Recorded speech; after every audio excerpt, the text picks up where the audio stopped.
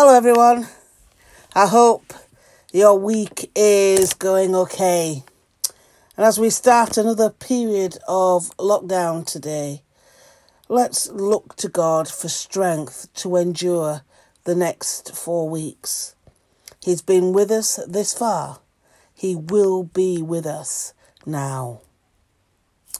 Our reading today is from Galatians chapter 5, verse 1, and then verses 13 to 25.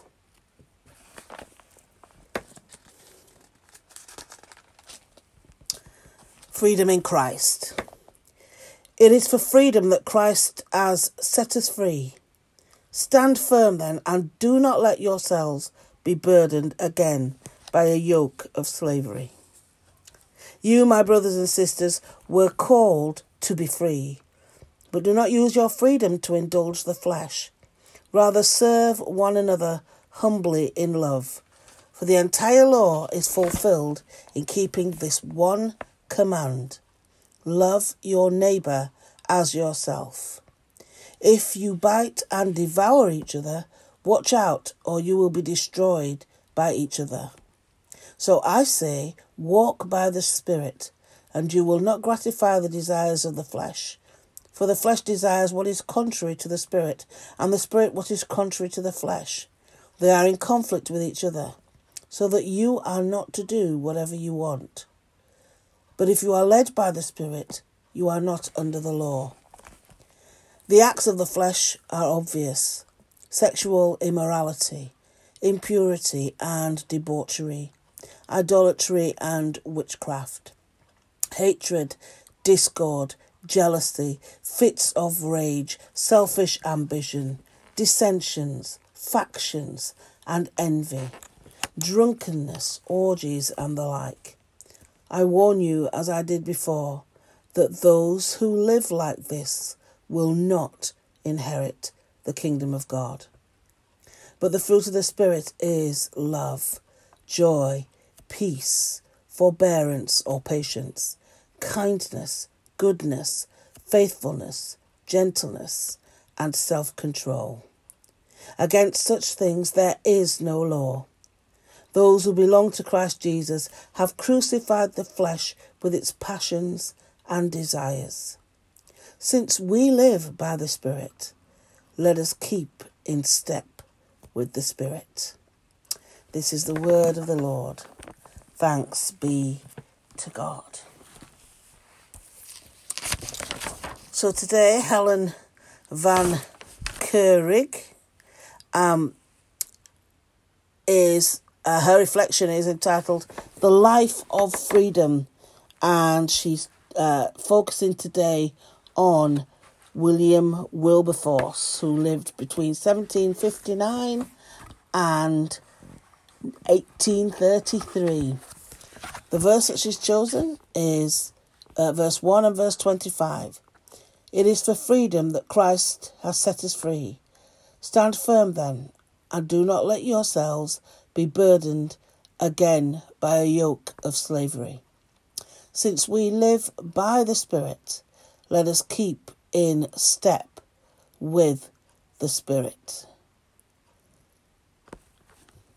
She says, William Wilberforce was raised in an evangelical merchant family and a friend of evangelicals like John Newton, the former slave trader who penned the hymn Amazing Grace.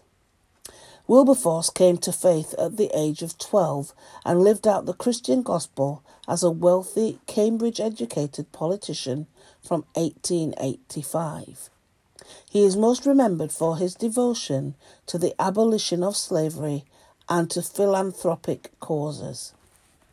Despite immense opposition, illness, and threats to his life, he introduced the abolition bill almost annually in the 1790s, whilst also supporting numerous evangelical or philanthropic societies through his circle of friends and the Christian Clapham sect. These societies included the Church Missionary Society in India and Africa, the British and Foreign Bible Society, the School Society, the Sunday School Society, and the Society for Bettering the Condition of the Poor, focused on relieving the suffering of the manufacturing poor, reform in hospital care, asylums, infirmaries, refugees and penitentiaries. The Commons finally voted to abolish the slave trade in 1807, and Wilberforce continued to lobby other governments to end the institution of slavery. Just 3 days before his death in 1833, he heard that the House of Commons had passed a law emancipating all slaves in the British Empire.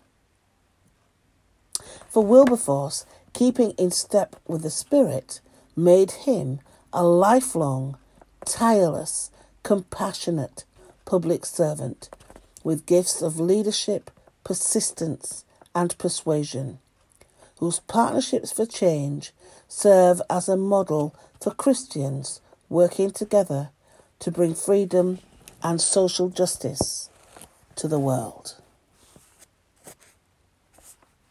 Now that's a name you hear a lot about, William Wilberforce, but not much. I didn't know all this much about him, so that was really good to read that and to see how dedicated he was to live out his Christian life. Our further thought today is, how are you, your church and your community being the change you want to see in the world? How are you, your church and your community being the change you want to see in this world? Let us pray. Lord, may we surround ourselves with models of faithful change makers and know the hope, compassion and peace we need to be the change we want to see in the world. Lord, in your mercy, hear our prayer. And Lord, as we go into another phase of lockdown, be with us. Watch over us. Protect our families and our friends. Bring down the rate of infection. Guard all who work in the medical field and in schools. Protect all key workers. This we ask in Jesus' name. Amen. In our parish prayers today, we pray for the pupils, the staff and the governors of Christ Church Junior School. And over the next few days, we'll be praying for the schools in our parish. And each day, as I've done in the past, please bring to God schools that you are associated with, that you know of, people that you know who work in schools. Just bring them all to God as we pray. Today the focus is pupils, staff and governors at Christ Church Junior School. But any school that you are associated with, we bring this prayer. Guard our schools, Lord. Keep the chances of infection very low. Protect all in those schools, all who work, all who teach, and all the children and all the families that are connected through the children. Lord, in your mercy, hear our prayer. On the streets today, we pray for Byron Terrace, Canal Road, Colton Mill, Central Buildings, Chapel Lane, Chester House, Charles Street and Chester Street. May your presence be felt in all those places. And we say together, Our Father in heaven, hallowed be your name. Your kingdom come, your will be done, on earth as in heaven. Give us today our daily bread. Forgive us our sins, as we forgive those who sin against us. And lead us not into temptation, but deliver us from evil. For the kingdom, the power, and the glory are yours, now and forever. Amen. And so we say together, the grace of our Lord Jesus Christ, the love of God, and the fellowship of the Holy Spirit be with us all evermore. Amen. So everyone, as we go into this day, try not to be despondent, but let us look for positives in each day as we get used to being in lockdown again. Don't forget that God is with you. He is present with you wherever you are, whatever you're doing. And we continue to seek his protection on our lives. Bye for now. See you tomorrow.